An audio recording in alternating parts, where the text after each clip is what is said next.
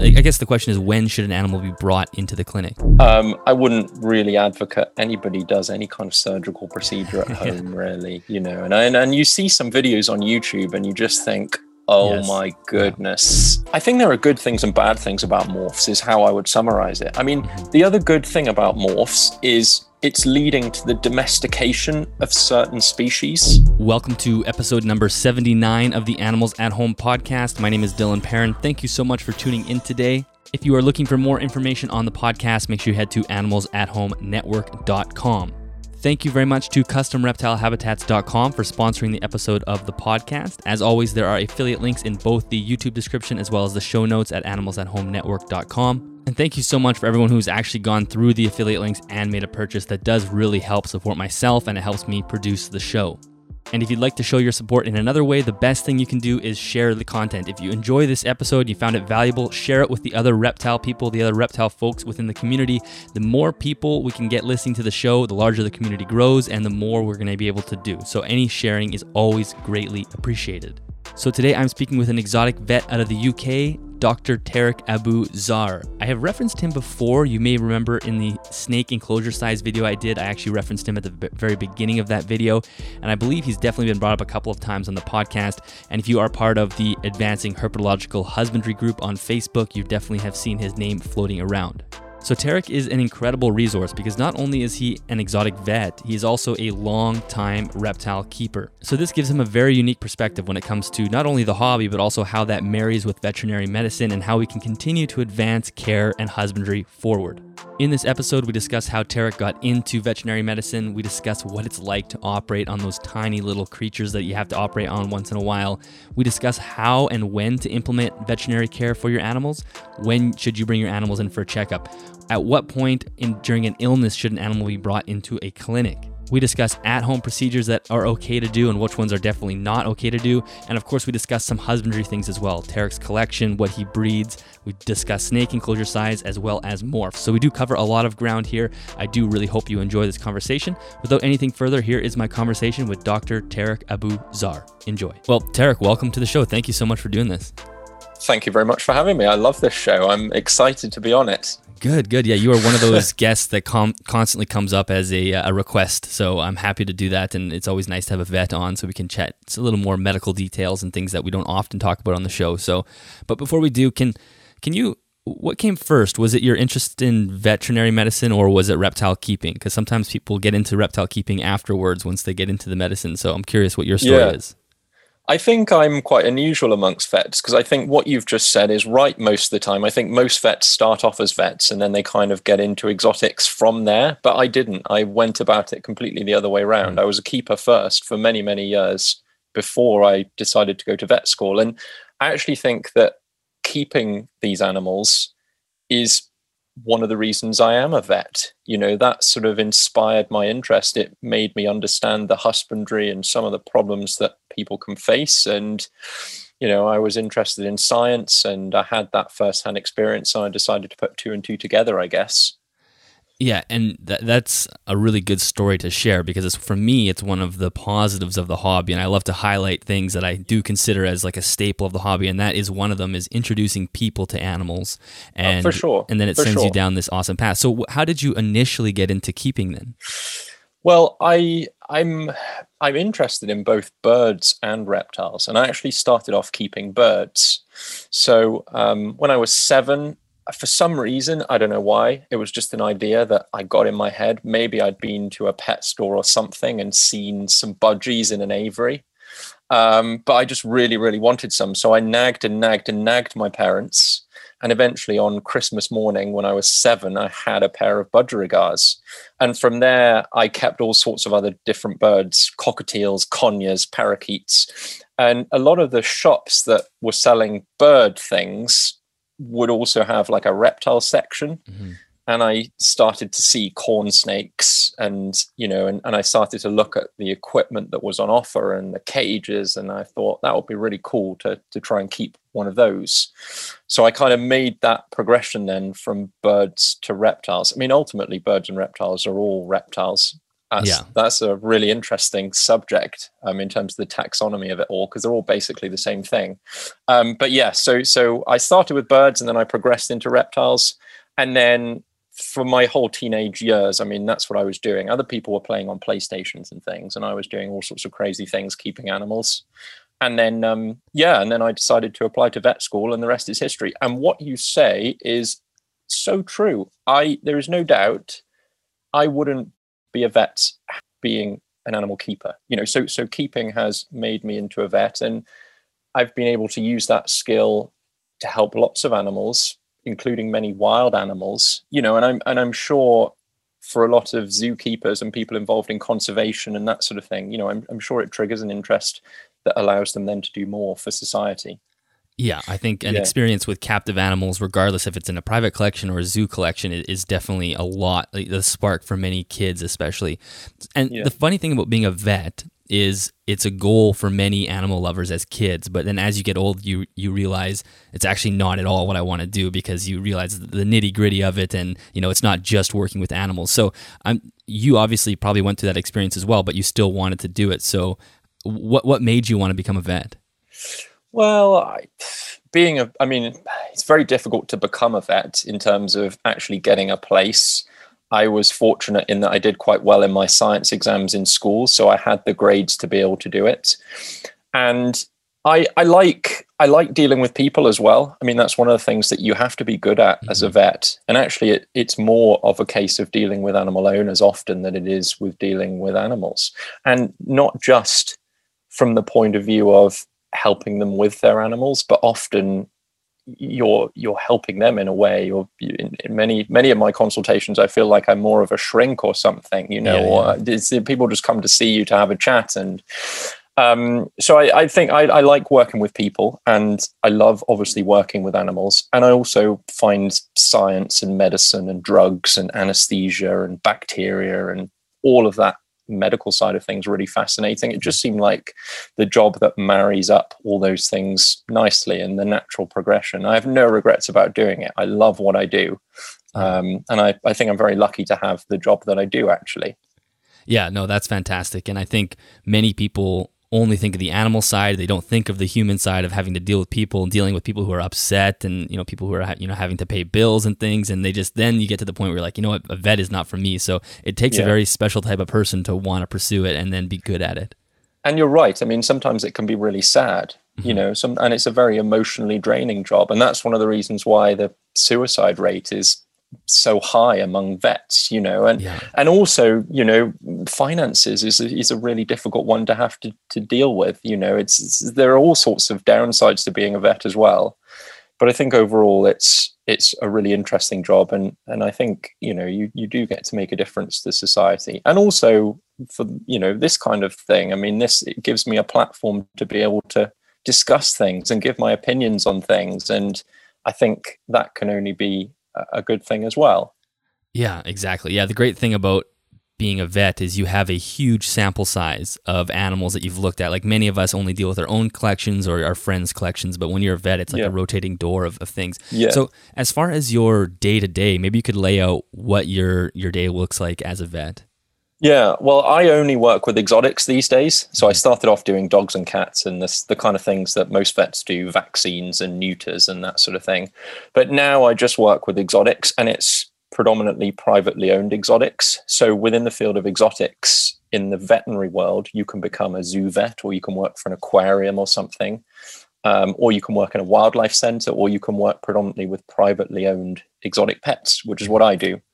And I see, so the species I see, I guess you can broadly divide into three main categories. So the small mammals, the birds, and the reptiles.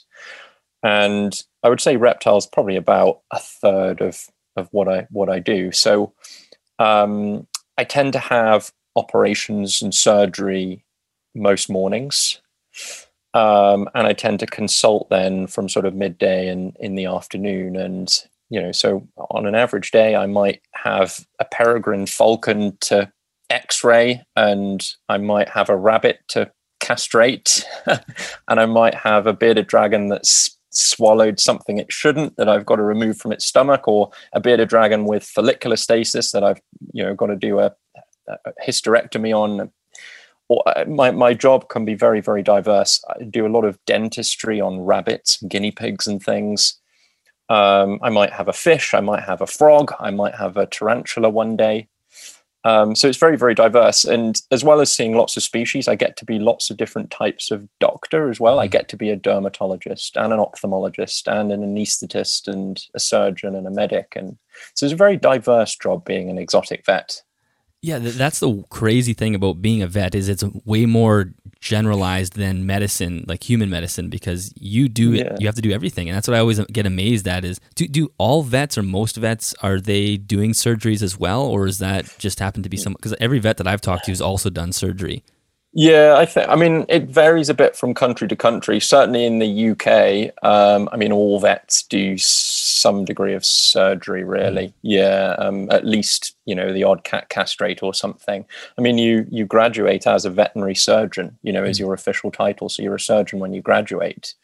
And I enjoy that. And some vets, are even more wide ranging in what they do than me. Some vets treat some exotics, and they also treat cats and dogs, and they also treat horses and cows. And I think it's unbelievable sometimes how they manage to be a master of all those things. What I do is actually quite niche compared to what a lot of vets do. Yeah, interesting. Yeah. I find it amazing, like as far as surgery goes, some of these animals are so small. I just don't understand how you even perform surgery on an animal that's like the size of a chocolate bar or even smaller. Yeah. Is it difficult? Like obviously it's difficult, but how difficult was it to learn, and then how good are you at it? Well, it can be difficult. I mean, I've operated on things that are like 12 grams, which is very small. And there are a number of challenges. The first thing is obviously being able to see what you're doing. And you have to have a lot of dexterity. But there are lots of things that complicate matters, when you're dealing with patients that small. For example, blood loss.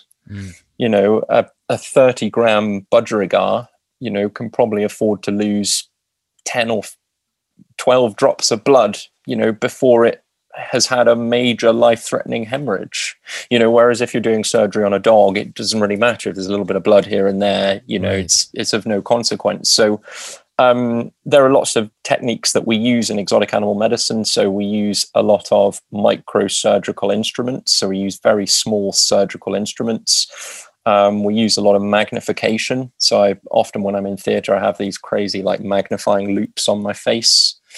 And it is just practice and familiarity. A lot of what I do is not that small and delicate, spaying a rabbit or something like that is perfectly doable without magnification. But sometimes, we have to do some very, very small and delicate things.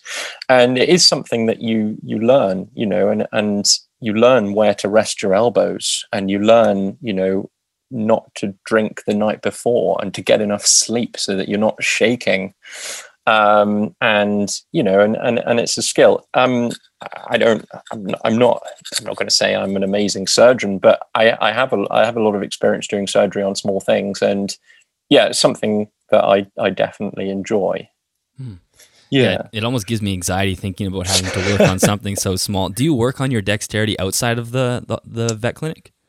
No, not really. It just happens over time. Yeah, I mean, you start off with big things, and you kind of, and as you're doing surgery on a day-to-day basis, you get to be able to do more and more. Yeah, interesting. Yeah. So as far as your day-to-day experience, is there a best part? Is there something that you enjoy the most out of being a vet? Well, I like to fix things. Yeah. I mean, I like it when you have a good outcome, when clearly what you've done, has helped. And you have a healthy animal at the end of it and a happy owner. And I think, even if the animal's not sick, we do some preventative medicine, we do some advisory consults, we talk about husbandry and that sort of thing. I think being able to, help an owner who maybe is a bit confused about something, to sort of come up with the best solution and invest in the best equipment and set things up the right way and help their understanding about what they should be doing for their animal. I think that's hugely rewarding. Mm-hmm. And that's an element of the job I really enjoy as well. So how do you know? So you deal with such a large spectrum of animals, and like you're saying, a huge part of the job is probably consulting on husbandry. You have somebody coming in, they bought it on a whim, and now they might have an issue.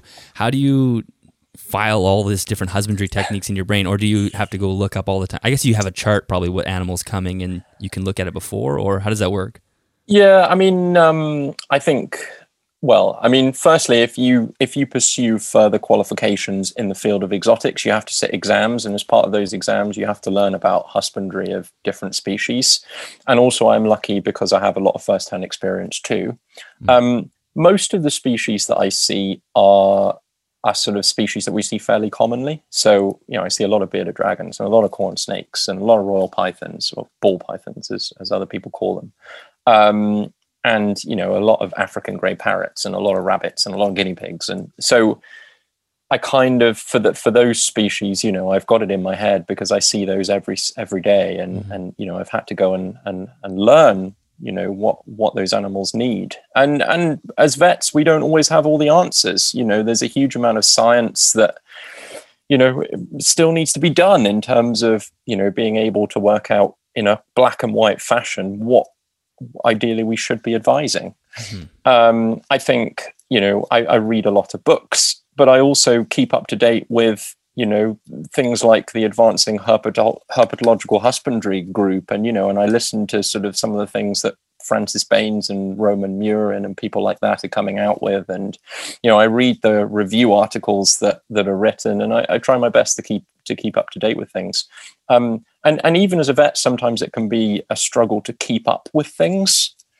I think, so for example, when you're talking about reptile lighting, which is a sort of hugely sort of, exciting, interesting sort of area of discussion at the moment. I mean, I'm sure the majority of people still haven't caught on to, the idea about providing visible light and UVB and UVA and infrared A and infrared B and, and all this sort of thing, So I think if it, one of the issues that we've got in herpetoculture is how we get that information out and disseminate it. But I do my best, and so it's a combination of science and books and videos and all sorts of things and first-hand experience, really. So let's talk about that process in general, because this is one of those areas that I think there's a lot of mistrust in the hobby for vets, and you see it all the time. Like, my vet told me this, and like, don't listen to your vet doesn't know anything. So maybe we can. I want to get into how we should be applying vet care for our own animals, but before we get to that, let's talk about how people can find good vets and how to make sure you can trust your vet. And you can go ahead. Yeah, well, I mean, it's a very interesting question. I mean, I think the first thing I would say is that probably people have a much better understanding of how the human medical field works in terms of who's who to go to, kind of the hierarchy of people, than maybe they do with the veterinary profession. So if you basically, when it comes to exotics in the veterinary profession, most vets, when they graduate from vet school, will learn the first principles. They'll know about surgical principles and how certain anesthetic drugs work and how to stitch something up and that sort of thing. But they won't have had extensive training in the non-core species. So at university, you learn about cats and dogs and horses and cows. You don't really get much on bearded dragons or African grey parrots. Right. So really, if you're going to see a mainstream average Joe vet who predominantly sees cats and dogs, they may only see one bearded dragon a month or maybe even a year, and you cannot expect somebody who sees one bearded dragon a year and who hasn't done lots of training in that species to be familiar with the husbandry and the disease conditions that those animals get. But I think there's a massive misperception, I think, as far as the public is concerned. Often I think the public think that a vet is a vet and they expect them to be an expert in absolutely all species, and that's just really not the case in reality. So I think if you've got an exotic pet, go and see an exotic vet. I think exotic pets need exotic vets. Yeah. And then as far as exotic vets are concerned, you can have very good exotic vets who don't necessarily have any additional qualifications. So they're GP vets, and because of their own interest, they've pursued additional continued professional development, and they've read a lot, and they're seeing lots more of these animals than maybe their cat or dog colleagues. So even though they're not they don't have a particular status associated with them, I still think it pays dividends to go and see somebody who's experienced with exotics. And there are some vets that only see exotics, but even if you see a vet that sees 25% exotics or 50% exotics, I think they're still going to be in a much better position to deal with the problem than somebody who doesn't really see any exotics at all. And then, as well as those sort of general practitioner vets, there are also some additional qualifications that vets can get. So in the UK, in the veterinary profession, there are 3 tiers. You've got your GP vets, then you've got your advanced practitioners as a middle tier, and then the final tier are the specialists, the recognized specialists. And to become a specialist is incredibly, incredibly difficult. You have to pursue years and years of additional training post-graduation. So you have to do a residency under the supervision of a specialist in that field. But even if you don't go and see a specialist, you can go and see an advanced practitioner who's somebody that has done a certificate in that particular area of veterinary medicine. So as far as exotics are concerned, that would be called zoological medicine is the fancy term for it. So I think if you're looking for an exotic vet, find a vet that is experienced, do a Google search, check the relevant veterinary organizations, check the Association of Reptile and Amphibian Veterinarians. They've got a find a vet feature on their website, or the Association of Avian Vets, or whatever it is you happen to be looking for. And if you can go and see an advanced practitioner or a specialist, if you've got a local, person who's that qualified nearby, they have to have a lot of additional knowledge because they wouldn't have passed their exams and they wouldn't have got that status without that. So I think, I mean, does that make sense? I think it's very complicated. I think it's a minefield, for the public to understand. Yes, I know it totally makes sense, and I think you're right. It is sort of a minefield, and you'll have people that will go take their animal to a totally general vet who's probably 90% cats and dogs, and get some bad advice, and that's where we almost get I feel like sometimes vets almost get thrown into the same basket as chain pet stores, don't listen to PetSmart or Petco, they're going to give you terrible advice, and sometimes vets get tossed into there too, which is unfortunate because there are some great vets out there that we absolutely need to keep the hobby healthy. Yeah, and I feel for some of those colleagues, some of those cat and dog vets, because some people just don't see the value in traveling a little bit further. And sometimes they may have to pay a little bit more, to see someone with a bit more experience. And if somebody's refusing to do that and they will only go and see their local cat and dog vet, it puts that cat and dog vet who may not be that familiar with these species in quite a difficult position, and I think most vets are very good at being open and honest and saying, look, I'm not a specialist in this, actually I don't have a lot of experience. The good news is that we can advise our colleagues, as exotic vets, and I'm speaking to vets every day and giving them advice, but I think there's a lot to be said for going to see someone who's experienced in whatever species it is that you keep. Exactly. I totally agree. And as far as the difference between someone that's classified as a small animal versus an exotic is obviously exotic is what we're talking about here, but is small animal just more like your hamster, rat, kind of small mammal type thing? So small animal means cats and dogs. Oh, okay. Exotics means everything that's not a cat or a dog or a farm animal or a horse, basically. So gotcha. Rabbits and guinea pigs and hamsters all come under that designation of exotics, as well as the birds and reptiles. Gotcha. So that is actually so that's interesting. For some reason I thought small animal was just the smaller animals. Well, it sounds logical, doesn't it? I mean, that's what you'd logically think. You wouldn't think a guinea pig was particularly exotic, but it is, as far as the veterinary profession is concerned. Right. That makes sense. Interesting. So then as far as how hobbyists should be applying vet care as just a general practice. What are some tips for keeping your collection healthy and thriving? Well, I think the first thing to say is, every animal, as far as I'm concerned, that is kept in captivity should be entitled to veterinary care if it gets sick.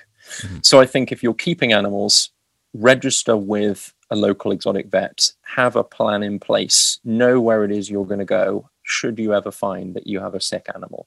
And I think it's a good idea to build up a rapport and a relationship with your exotic vet. You can send them emails and ask them for what you should be doing. Do I need to come in? Does this need to be seen, or is there any advice you can provide? Just to prevent a problem maybe from escalating or getting worse. So I think there's that side of things. I think knowing where to go. I think then there are just some general common sense principles. I mean, I think one thing I would say is make sure you quarantine all new arrivals.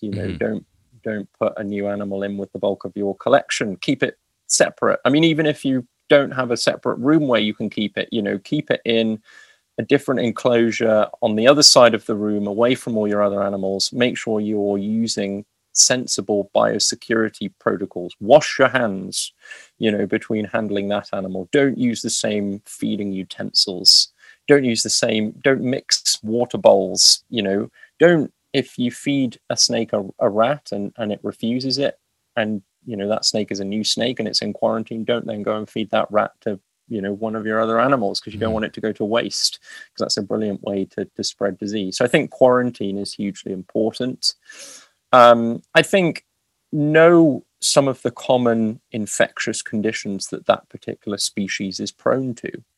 So, as far as boa constrictors are concerned, for example, I think arenavirus, which causes this nasty disease called IBD, should be on every boa keeper's radar. And ideally, if you buy a new boa, test it, and the same if you buy a green tree python, test it for nidovirus, which is a huge infectious disease that affects those. If you're keeping amphibians, you should consider some chytrid testing maybe for new arrivals. And I think, checking animals for parasites routinely. I think at least once a year, ideally twice a year, ideally, send a fecal off and just check you aren't dealing with a parasite problem. And, and have a first aid kit maybe would be another piece of advice I'd give. Have some iodine that you can clean a wound with, and just principles like that.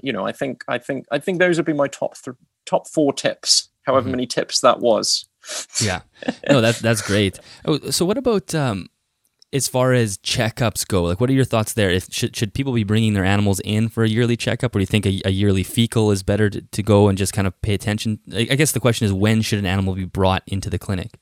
Yeah, I mean, I think a health check by a vet is always a good idea. I mean, we as vets are very used to picking up on subtle signs of early illness. So right. I think having a physical exam where a vet looks in the animal's mouth and it looks in the choana, which is the slit in the roof of the mouth, or the opening to the glottis, and palpating the abdomen and having a listen with a stethoscope, I think that's hugely beneficial. I think that's a great way to pick up potential problems before they get worse, before they cause clinical disease often.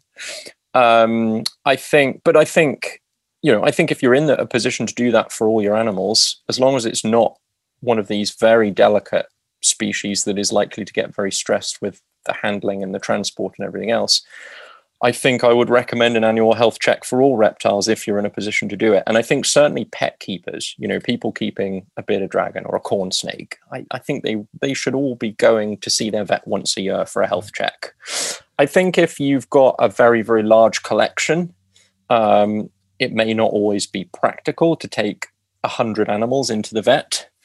But I think, you could even consider whether you have an annual visit from the vet, or at least, if you've got sick animals, it might be that from a population medicine point of view, your vet is able to sort of look at photos of your setup and your collection and sort of identify areas where, there could be a disease transmission risk and that sort of thing. So, yeah, I mean, I think I think ideally all animals will be checked at least once a year by a vet, and I think definitely that should be the case for people that just have a few animals. So, and then you also mentioned having an at-home first aid kit, which I think is a great idea.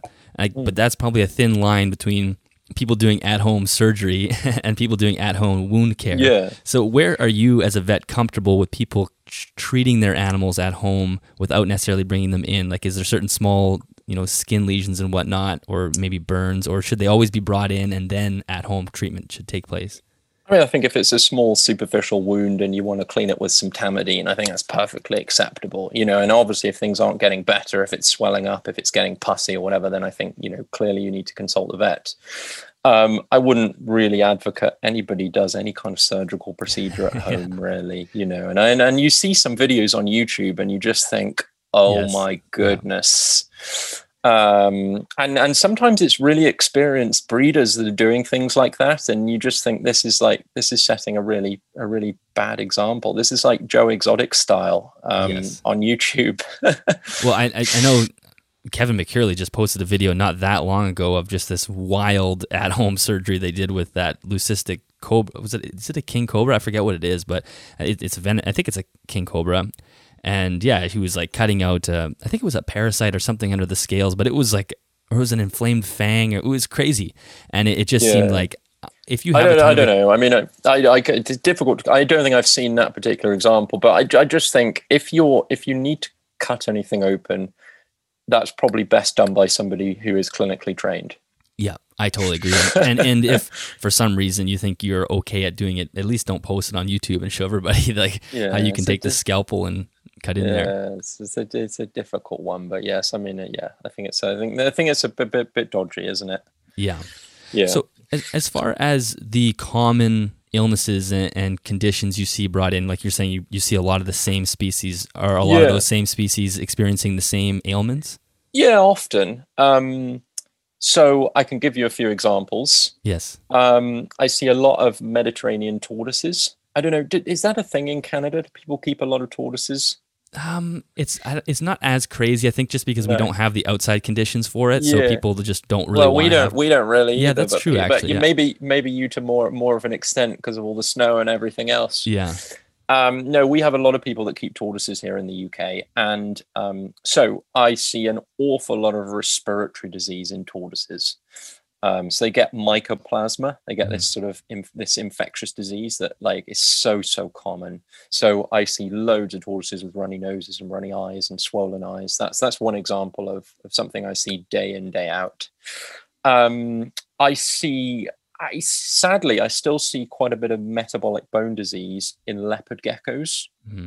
I hardly ever see it in bearded dragons, and I very rarely see it in most other species. But for some reason, I think it's because people have this idea still that leopard geckos don't really need any lighting. A lot of the books that are on the shelves still, recommend keeping a leopard gecko with a heat mat, for example, as the heating source, and they advise that actually no lighting is required. And whereas with a snake, snakes, the fact is, yes, UV can be beneficial, and and that's a whole other subject, but snakes don't really commonly suffer with metabolic bone disease if they're not provided with UV light. But leopard geckos do. Leopard geckos are very prone to it. So sadly, I see quite a few leopard geckos still that have soft jaws, and sort of deformed limbs, and that's kind of sad. And I think that's one example of an issue in the hobby that probably still needs to be solved, really, in terms of some education on that front. I think that's one thing I would advise on this video. That's one of my sort of take-home messages is, ideally, if you're keeping leopard geckos, provide some UVB lighting to them, because it will be hugely beneficial. So yeah, I mean, I see obesity in some species, like bosque monitors. Like almost every bosque monitor I see is obese, sadly. And it's because they need a lot of space. They're very big lizards, and it's difficult to provide them with the space that they need in captivity. And so a lot of owners sadly fail on that front. I mean, thankfully, they're not a mainstream species. They're not a species that's widely kept, but they are kept now and again. And the other thing is, bosque monitors predominantly actually eat insects, and a lot of people feed them on rodents and various other things, and so yeah. I mean, I see a lot of obese corn snakes. I think people feed corn snakes on giant rats when actually they could probably be feeding much smaller mice. Mm-hmm. And way too frequent as well. And way too frequent, exactly. Yeah. Yeah, I mean, those are some examples of things that I guess I would commonly see. What else do I see? I don't think that. Yeah, a lot of what I see is sort of the odd case here and there. It's not the case that every consult I see, I'm like, oh, another one of these. Mm-hmm, mm-hmm. But I think those would be some examples of some common sort of problems I'd see day in, day out. The interesting, like with the UV and the leopard gecko, is interesting because it's so actually supplementing them with synthetic vitamins is actually a pretty complicated process, and supplying UV really simplifies that. You can really cut down on the amount of synthetic vitamin D. If you still want to provide it, I guess every once in a while you can, but it's not like a life or death situation because they're synthesizing it themselves, and it's so much simpler. And the fact that you're still seeing this all the time really says that we haven't got there yet with the advice. But, a lot of people that are against reptile keeping, will say, well, vets are still very, very commonly seeing metabolic bone disease and it's a disaster. And I think coming from the other side, I actually don't see that much metabolic bone disease these days. And I think the leopard geckos are, for me, are the main problem that I see still. I think people are starting to get it right with bearded dragons. But I think leopard geckos, people still have a way to go. And yes, there are some breeders that don't provide UV and that don't have metabolic bone disease issues. And if you're really, really hot on your supplementation, if you're gut loading your insects really, really well and you're giving calcium and activated vitamin D3 supplements, you can probably get away with it. Mm-hmm. But like you say, a UV light is inexpensive and also is natural for leopard geckos. They're exposed to sunlight in the wild, and exposed to UVB radiation, so why not provide it? Mm-hmm. So and getting to the obese corn snakes, I think snakes are one of those areas where it's actually difficult for people to tell that their snakes are overweight just by the way they hold their fat, and often when you can tell that they're fat, they're already really, really obese. So are there some ways that people can feel or optically tell that their snakes are overweight, or is it more of a, can you guys tell on an X-ray, or what's the deal? Well, we typically would use a sort of body condition scoring system. So we'd often condition score a snake on a scale of 1 to 5.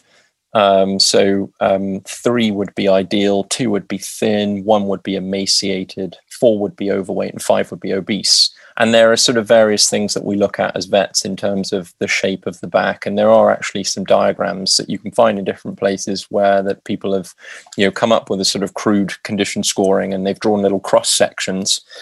I think for people at home, it's tricky. I mean, sometimes I think it's quite obvious if the animal's morbidly obese. Mm-hmm. And I don't think you need to be a vet to see. I think often if they're developing a real prominent ridge along their back, and it sort of almost looks like you can see their spine, but it's not. It's the body sort of curving in. I think if there's a ridge on the back, that could be a sort of flags up. Is the animal a little bit overweight? But I think it's difficult. I think it's experience and. But this is another reason why people should go and see their vet once a year, and get advice. Yeah, exactly. Yeah, that is a tough one, and I think people tend to overfeed, so it can be. We see a lot of heavier snakes in the hobby, so there's no way to compare them to good body conditions a lot of the time. And a lot of these animals aren't meant to be fed sort of heavily all through the year. Naturally they would have a period of brumation or hibernation, where they would stop eating for many weeks and. Yeah, I mean, there's all sorts of things to consider. Yeah. So what about, you kind of mentioned some of those viruses, nidovirus and IBD and all these things. And so how much of an issue do you think this is? Because this is an area that I think we as the hobby are not doing a great job on as far as biosecurity is concerned. And you think even things like reptile expos could be a little bit of a question mark at this point when we start, especially now with the whole coronavirus thing, we start thinking about these things differently. And especially in the States, things get traded and swapped and flown across the country so quickly and easily. Their weather really, they can ship all the time, and they have these massive expos. So as far as you're concerned, how much of an issue or reason to worry are these sort of viruses. They are a problem, and again, trying to think of the best solution is difficult. I mean, what I will say is a lot of these viruses in reptiles are spread by direct contact with bodily fluids. So, if you go to an expo, I can guarantee if you go to a reptile show, there will be arenavirus and there will be nidovirus in that room. I guarantee it. Mm-hmm. But I think if the animals are in closed containers and if you're regularly disinfecting your hands and you disinfect your hands between handling every animal, I still think the transmission of those diseases, the transmission risk actually is still probably quite low. That's not the situation for birds, by the way, because most bird viruses are airborne. And so bird shows are a complete nightmare because you've got birds flapping and wire cages and dust floating about everywhere. I mean, biosecurity is much more difficult. But I think with reptile shows, actually, as long as you're sensible and you disinfect your hands, I think the transmission risk is still quite low. And that's from the point of view of transmission between tables and between animals. But the question is then, well, what if you're buying animals? And yes, there is a risk that you're going to bring in, those viruses, and I think it's a case of, testing and quarantine. And if you're not sure what protocols should be in place or what you should be doing, speak to an exotic vet, basically. He'll be able to advise you. Yeah. Proper biosecurity, bringing animals in is really crucial, and testing and long quarantines, which people don't often have patience for, but that is really what you need to make sure you don't spread that. And some of these viruses, can be dormant for months, sometimes even years, and so even if you're quarantining sometimes for 4 weeks or 6 weeks, it's not foolproof. It's not, things can still slip through the cracks.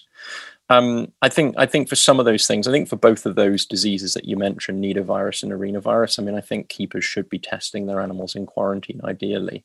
Yeah. Particularly if they've got a lot of animals. It's just crazy to be, if you've got boas, some keepers may have it in their collection already, and they may not be that worried. They may say, well, I know I've got it, and I'll cut my losses. And it's important to remember as well that with both of those viruses, nidovirus and arenavirus, not all animals will go on to develop disease. And if people are open and honest and they say, look, I have arenavirus in my collection, but none of my animals are currently sick. And people want to trade amongst that, but there's that transparency, then I think fair enough. I think it's a difficult one. Should we euthanize all boa constrictors that are positive for arenavirus? Well, that's thousands and thousands and thousands of snakes that are out there, But I think keepers should make a reasonable attempt to keep them out of their collections. And I think if you've got a few boas, test them all. And if you find they are negative, test them again in a few months. And if they're still all negative, then you want to be careful about what you're bringing in. Yeah. And if you've got a negative collection and you're buying in new snakes, it would be stupid not to test them at least twice before you put them into your collection. Yeah, I think that's so right, and I'm hoping that becomes more of a common practice, because especially with collections growing larger and larger these days, and it doesn't make sense if we can slow the virus spread down a lot, like you're saying, if just keeping those animals isolated and not trading so much. Maybe we'll get to a point where people will sell boas and pythons, for example, with testing certificates. Yeah. Certainly in aviculture, with parrots, for example, it's very common to buy a parrot that's been tested for citizen beak feather disease and bornavirus and chlamydia and all these diseases that parrots commonly get. Maybe we'll get to that point with reptiles. The difficulty then is you need to trust whoever's done it to have taken the swab from the right place. Right. And not just swabbed their shoe or something, or sent a blank swab. Yeah, that's interesting. So in the parrot, in the bird world, do people trust the certificate, or is there still kind of a mistrust? Well, I think, and often in the parrot world, the disease testing will be done by a vet, and I think that gives it a bit more credibility as well. it's tricky because obviously that, everything costs, and if you want to do things properly in reptile keeping, if you want to keep your animals with a high level of husbandry, and if you want to provide them with good medical care and disease prevention, probably the value of animals needs to increase. A lot of these animals are just far too cheap to justify a lot of these things. I think we've massively devalued a lot of these animals, but actually I would like to see a situation where people can charge more for their animals, but actually do things better and keep them with more space and provide better preventative healthcare. Yeah, I completely agree. I think having really inexpensive snakes doesn't really help the hobby at all. And that's always one of the tropes that breeders say. It's like, well, how are we want to have the snakes affordable, but that might not be the actual answer. So as far as let's talk about your collection. What do you currently have at home, and what are you keeping? I keep snakes these days. I don't keep any lizards or chelonia, partly because I'm so busy and snakes fit in really well with my lifestyle. I think snakes are actually quite low maintenance compared to some of the other reptile taxa. I keep snakes. I have a particular passion for Australian pythons. So I love carpet pythons. I love that Morelia genus. Mm-hmm. I really like Antaresia as well. Do you know those snakes? Like dwarf, just the pygmy pythons. Yeah, like the pygmy and children and spotted and Stimpson's pythons. So I keep those. I have one or two other things. Like I have a pet olive python. I have no intention of breeding my olive python. I just have one as a pet. And I keep some ball pythons as well, just for fun. So you have a little bit of everything, and I totally agree. It's funny how even I have only 4 snakes and a couple of geckos, and my geckos are way more maintenance than my snakes. And I always think like in the future I probably won't buy, as much as I love lizards. It's just feeder insects are such a pain, and you can be way more diverse with the diet more easily with snakes. Like you can have whatever in your freezer, and it's amazing how much time lizards take up. Absolutely. I also keep, I've got one colubrid species. I keep San Diego mountain king snakes. Oh, cool. Which are really cool, like black and red and yellow banded snakes that don't get more than about 3 feet in length and have a very gentle disposition. I love those, but very uncommon in the hobby. So how many do you have? What is the total size as far as your animals? I have about 36 or 37 snakes. So that's a fair size. Yeah. It's not hundreds. I think that's about the limit. I think for somebody who works full time and wants to provide good care, I think it's difficult to have many more than that.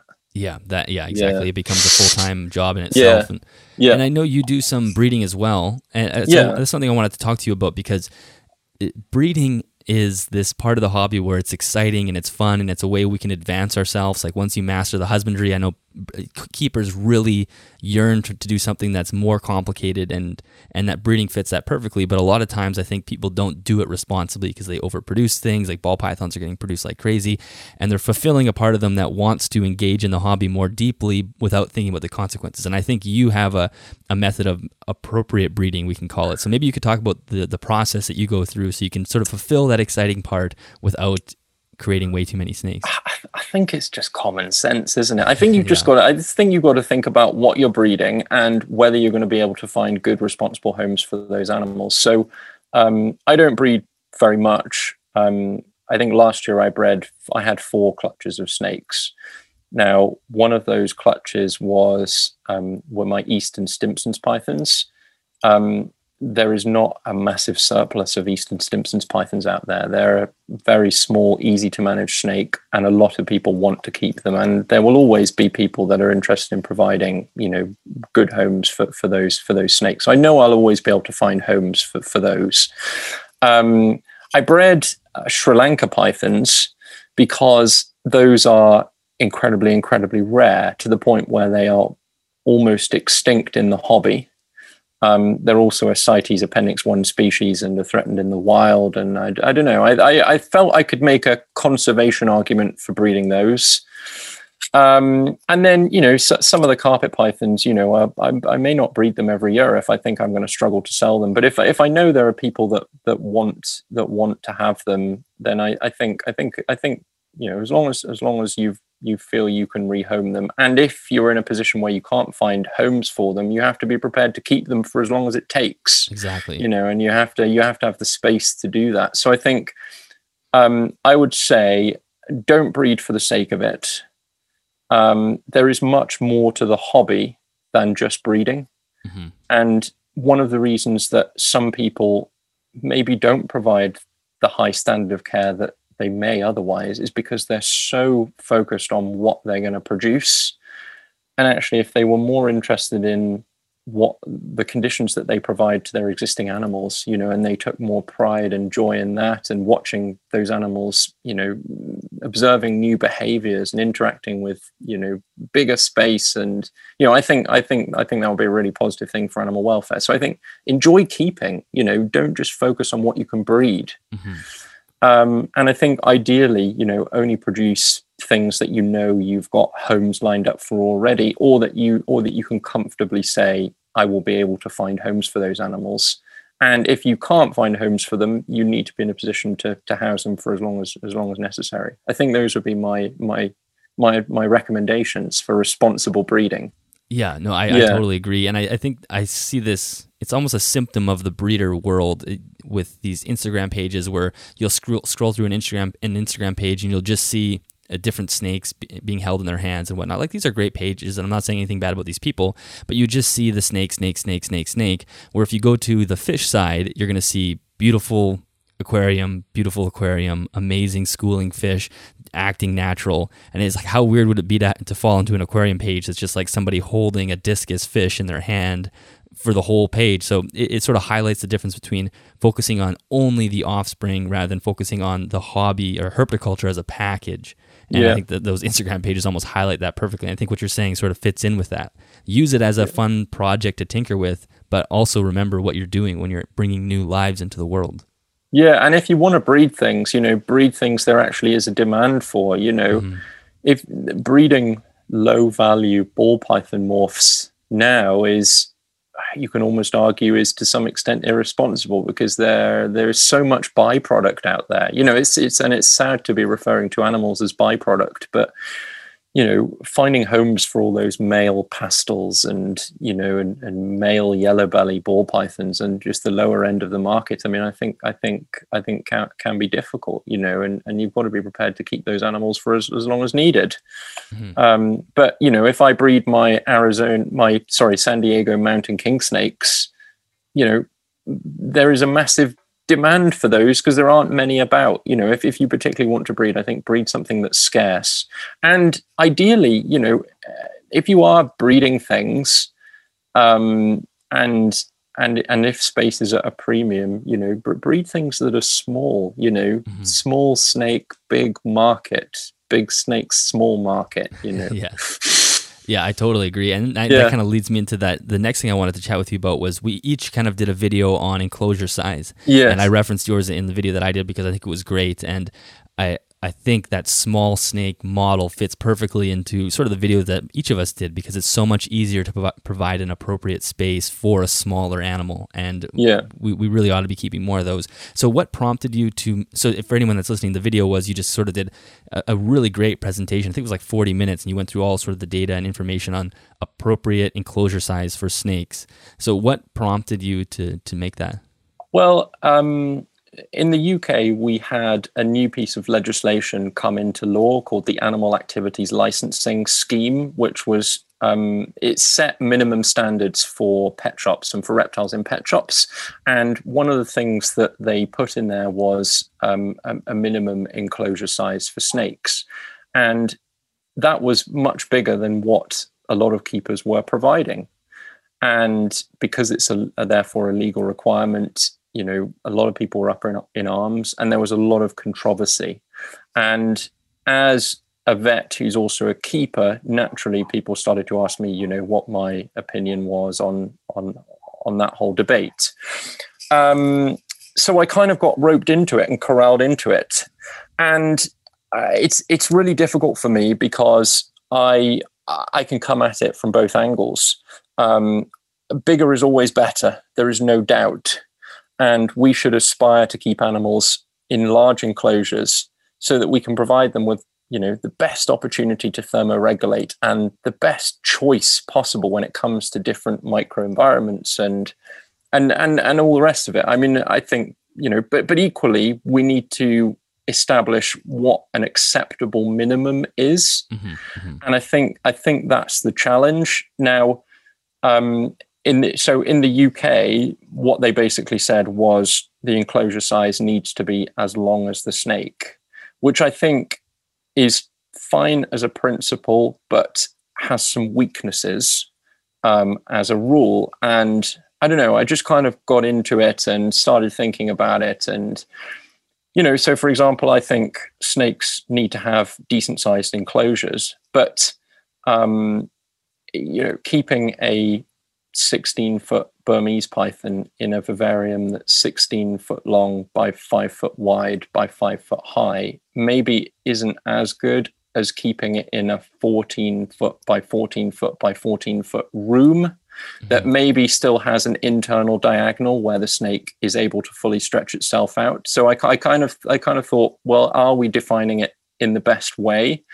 And also, it's really interesting to consider some of the science behind it. There is hardly any science, so it all comes down to people's opinions, and I think that's really challenging, really, when it comes to setting laws. So I think basically my position is we should keep snakes in big enclosures. We should allow them the ability to stretch their bodies out, because we do that for every other species, birds, dogs.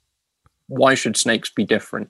Snakes in the wild have the opportunity to stretch themselves out. People say they don't stretch themselves out, and they don't ramrod straighten themselves out very often. But they do almost stretch themselves out reasonably commonly, and we've got science to say that.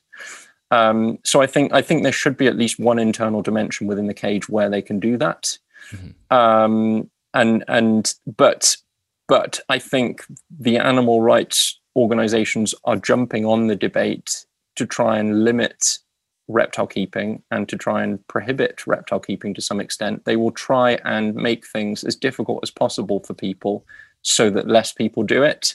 And I have some concerns about that as well, because I actually think there are lots of benefits to this hobby. I'm very for reptile keeping as long as it's done in a responsible way. And it's something I feel quite strongly about. I do feel like we need to argue about the benefits of the hobby, and I can see there's an ulterior motive in some of these arguments. Does that make sense? Oh, that totally makes sense. Yeah. In some ways, I feel a bit conflicted because I come at this as a vet and I want the best welfare for the snakes, but I also want to protect the hobby. And I also think that from a wider animal welfare point of view, if you ban something and it goes underground, I just worry about the welfare implications, of animals. Well, it's interesting that you say that. I've just recorded 2 podcasts sort of in a row with Australian keepers, and they obviously have some of the strictest laws. And I asked them how well does it work, and both of them are like, it doesn't work because people just they've break got corn the rules. Snakes and boa constrictors everywhere there, I hear. Exactly, that's exactly what they said. So it becomes a thing where the people who follow the rules are following them, and then you create a sort of an underbelly of people not doing things properly. So then, as far as that legislation goes, the length rule. Yeah. And your video actually recommends, I guess you do have the recommend, but you kind of walk through the mathematics to show people that you can still hit a full length of a snake if you go from corner to corner. Yeah. I mean, it's all opinion. I mean, in my opinion, if you read the latest textbook on reptile medicine, which is written by Divers and Stahl, which is a very, very impressive, very comprehensive book, they would take a similar view, So I think we should be aiming for that benchmark, which is what experienced vets in the reptile sector are recommending. But we have to be careful that we don't set the minimum bar too high as well, because we will see because you will see animal welfare consequences as a result. If suddenly thousands of people are falling short of the minimum standard, that is going to have implications for animal welfare. Yeah, it's so true. It's kind of funny how sometimes we think a piece of legislation to help welfare will help the animals, but a lot of times it does the exact opposite, sort of in a counterintuitive way. So as far as when you walk through that mathematics, going from like a top corner to a bottom corner, that still allows a snake to fully stretch out. Would that be included in that legislation, where having a full length, or does that not, because the actual enclosure is not as long as the snake? No, that so in the UK, it will be this legislation is only for pet shops. Okay. But in some ways that sets the bar even higher for long-term keepers, because a pet shop is a temporary situation. So if you have to keep a snake in 1 times the length in a pet shop, then think what, then that's the very minimum somebody in the private sector would have to do. I would like, but personally, and this is only my view, and this is a controversial subject and people get very upset by it. I don't like the idea of keeping, a 5-foot snake in a, 2.5-foot plastic box with a water bowl and a heat mat and a piece of newspaper, and so I think any legislation that sort of tries to move us away from that, personally, I think is positive for animal welfare. But equally, I don't want to get to a situation. So a lot of my clients and the owners that come and see me, will keep their 4-foot 2-inch ball python or 4-foot 3-inch corn snake in a 4-foot vivarium, and they'll have a UV light and they'll have multiple hides and they'll have a water bowl. And yes, that's probably a minimum. It would be nicer to see the animal in a 5-foot or a 6-foot viv. But I don't want those 4-foot 2-inch ball pythons to, for those owners to suddenly find they're doing something illegal, because I just don't think that's helpful. And I don't think we've got the science to say that is the case. Should we discover and should we be able to prove scientifically that those animals' welfare needs are not being met, then that's a different story. But in the absence of good science to demonstrate that, I think we've got to be careful. So it's coming up with the right minimum. It's a hugely controversial issue. It's being discussed at the moment in Parliament. There are working groups looking at it, and so it'd be interesting to see what happens.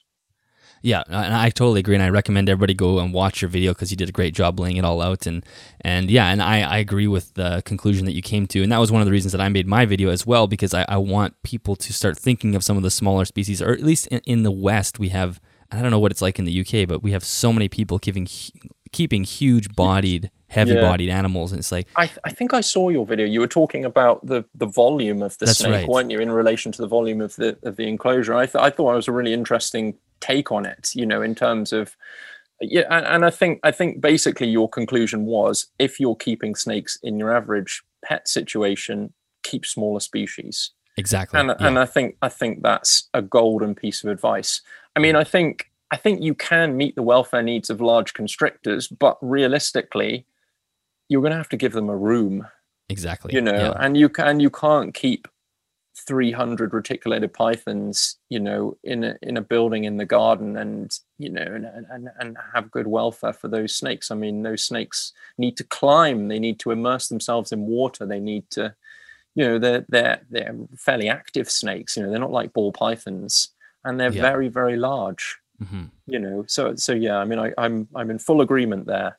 I often think, what is the best way forward? How can we best advise people? I think some sort of a panel would be a good idea, where we have experienced keepers and vets and maybe some people from the clubs and societies that all kind of work together to come up with as much of an evidence-based, set of guidelines that is peer-reviewed. I think if we could set something like that up, I think that would be fantastic for the hobby. I think that would be the best way for the hobby to police itself. I totally agree. I think I've always said self-policing is absolutely the way we want to go. We want to have like a high-tier standard that trickles down, because the person that goes to Petco to buy their first leopard gecko is not going to start with a high level of care. That's totally fine, as long as we have a funnel of information that will get to them at some point.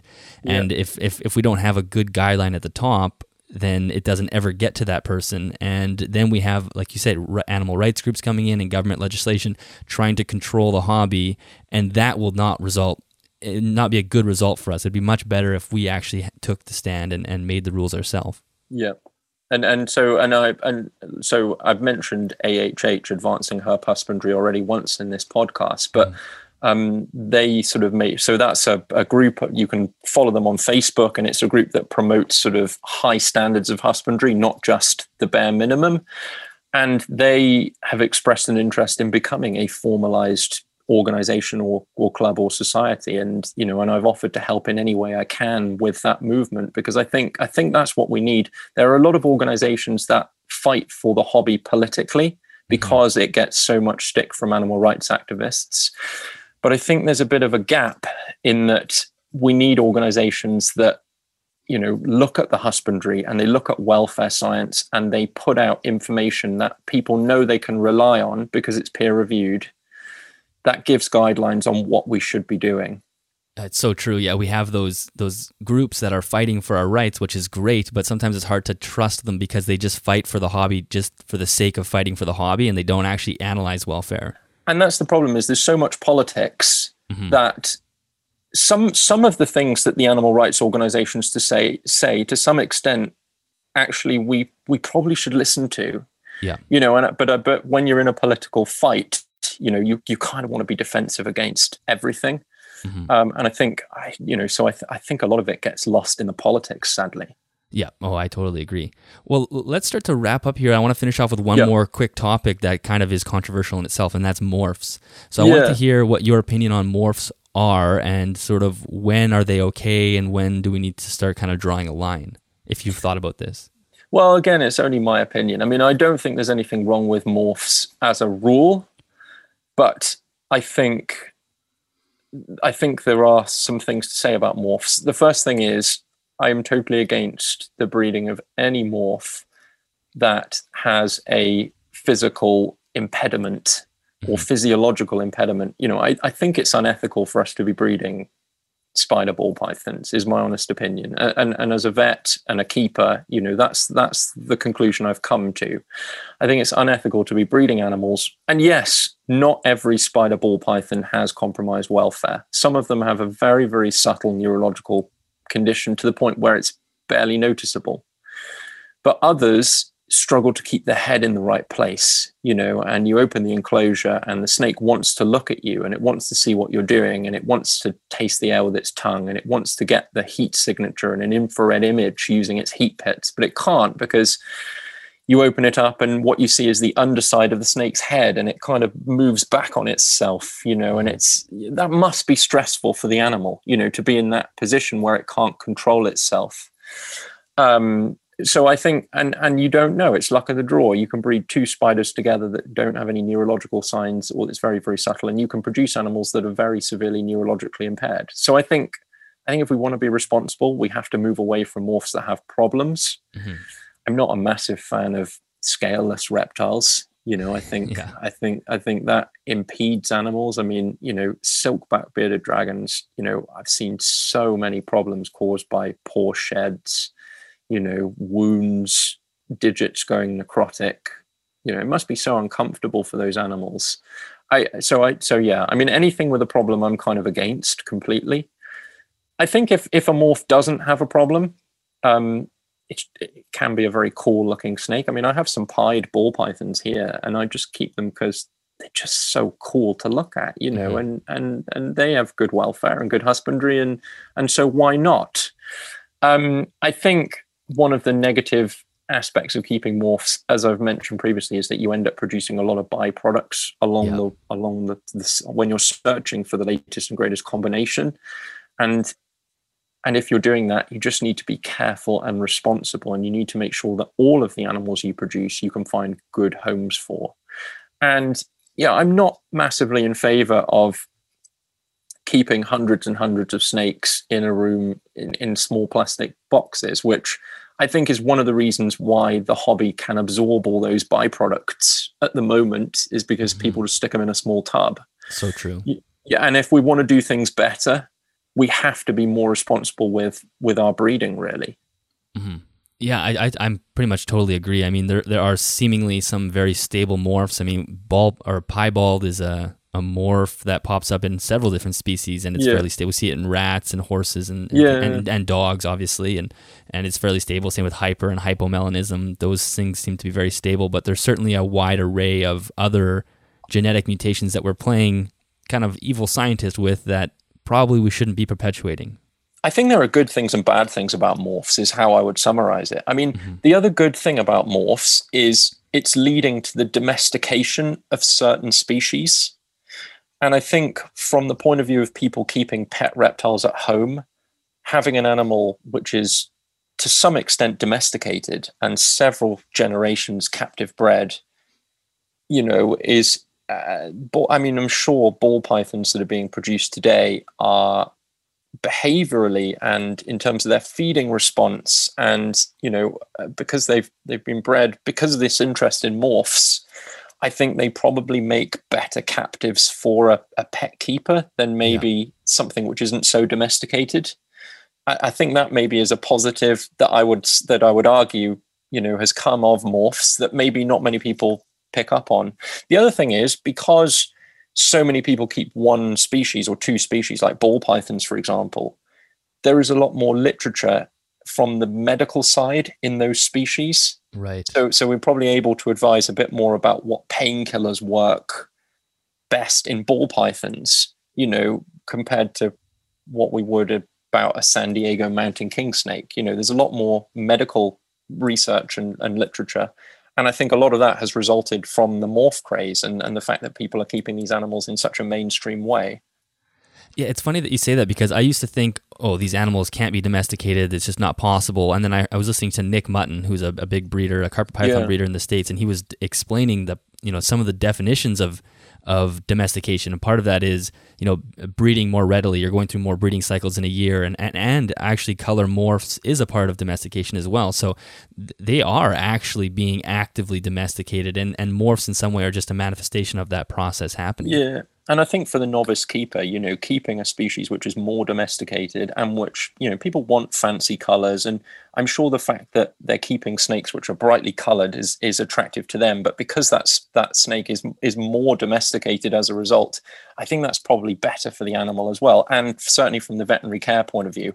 But that's not to say I'm against people keeping, naturalistic, pure species. In fact, that's my main interest. Mm-hmm. And I think those are probably more suited to the serious enthusiast than maybe the pet keeper who just wants a snake called Kellogg or something in their house. Yeah. Exactly. Yeah. And I think that's exactly right. I think if we did a little better at not necessarily culling, but not perpetuating the ones that we know have some issues, it would be a lot more stable. So that's great.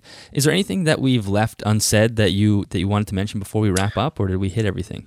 I don't think so. I mean, it was just a bit of a chat, really, wasn't it? I mean, and I hope people enjoy it, and I hope people gain something from it. No, I think exotic pets need exotic vets, and I think go and see your vet, register your animals with a vet, and provide them with good veterinary care. That will be my main message that I would like to get across from this. And consider animal welfare. Don't just consider what you can breed. Consider when you're keeping how you can make the conditions as best as you possibly can for the animals. Yeah, no, that's excellent. And as far as where you can be, now I'll say this with a caveat before I ask this question. Obviously, Tariq is a vet. We don't want to be abusing him by sending him messages, but I know, so don't send him vet messages. You can... I can't, so I legally cannot provide you with advice about animals which are not formally under my care, which I haven't examined. So don't send me emails trying to get a free vet consult, because I probably won't respond. But I am on social media. I'm on Facebook and I'm on Instagram, and I post pictures of my own snakes, and I share posts from my work's Facebook page. So if you're interested in following an exotic vet and an exotic keeper, follow me on Facebook or Instagram. I have a very unique name. I will be the only one that comes up if you type that in. By all means. Awesome. And I'll make sure that's in the show notes for people to go find. So thank you so much. This was, I loved this chat. I think we'll definitely have to do another one in the future, because I'm sure there's more we can chat about. So thank you so much. This was absolutely great. No problem. Thank you for having me on, and well done as well. I think this is such a fantastic podcast. I love how you're getting people from all over the world as well to engage in this discussion about animal welfare and reptile welfare. I think that's fantastic. Well done. Thank you so much. I'm having a blast with it. Yeah, perfect. Okay, that brings us to the end of episode number 79. Tariq, thank you so much for joining me on an episode. I did really enjoy that. And like I said off air afterwards, I think it would be awesome to have you on again in the future. Maybe we can get you involved in one of the roundtable discussions, because I know you have a lot more information to share. And to the listeners, thank you so much for tuning in. As always, I know you would have enjoyed that episode. If you are looking for any more information on Dr. Abou-Zahr, make sure you head to the show notes. There I have links to both his social media on Facebook and Instagram. And again, please don't message him with veterinary questions, but if you are interested in following a vet, he does post some really interesting things on his Facebook. There's always, updates from his clinic, and his Instagram has pictures of his collection and whatnot. So if you are interested in that, make sure you go give him a follow. Thank you very much to CustomReptileHabitats.com for sponsoring this episode of the podcast. If you're looking for a new enclosure or any new reptile equipment, make sure you head to the show notes and click on the affiliate link, also in the YouTube description. And if you do make a purchase, a small commission will come back to me at no extra cost to you. All right, everyone, thank you very much as always for listening, and I will catch you guys in the next episode.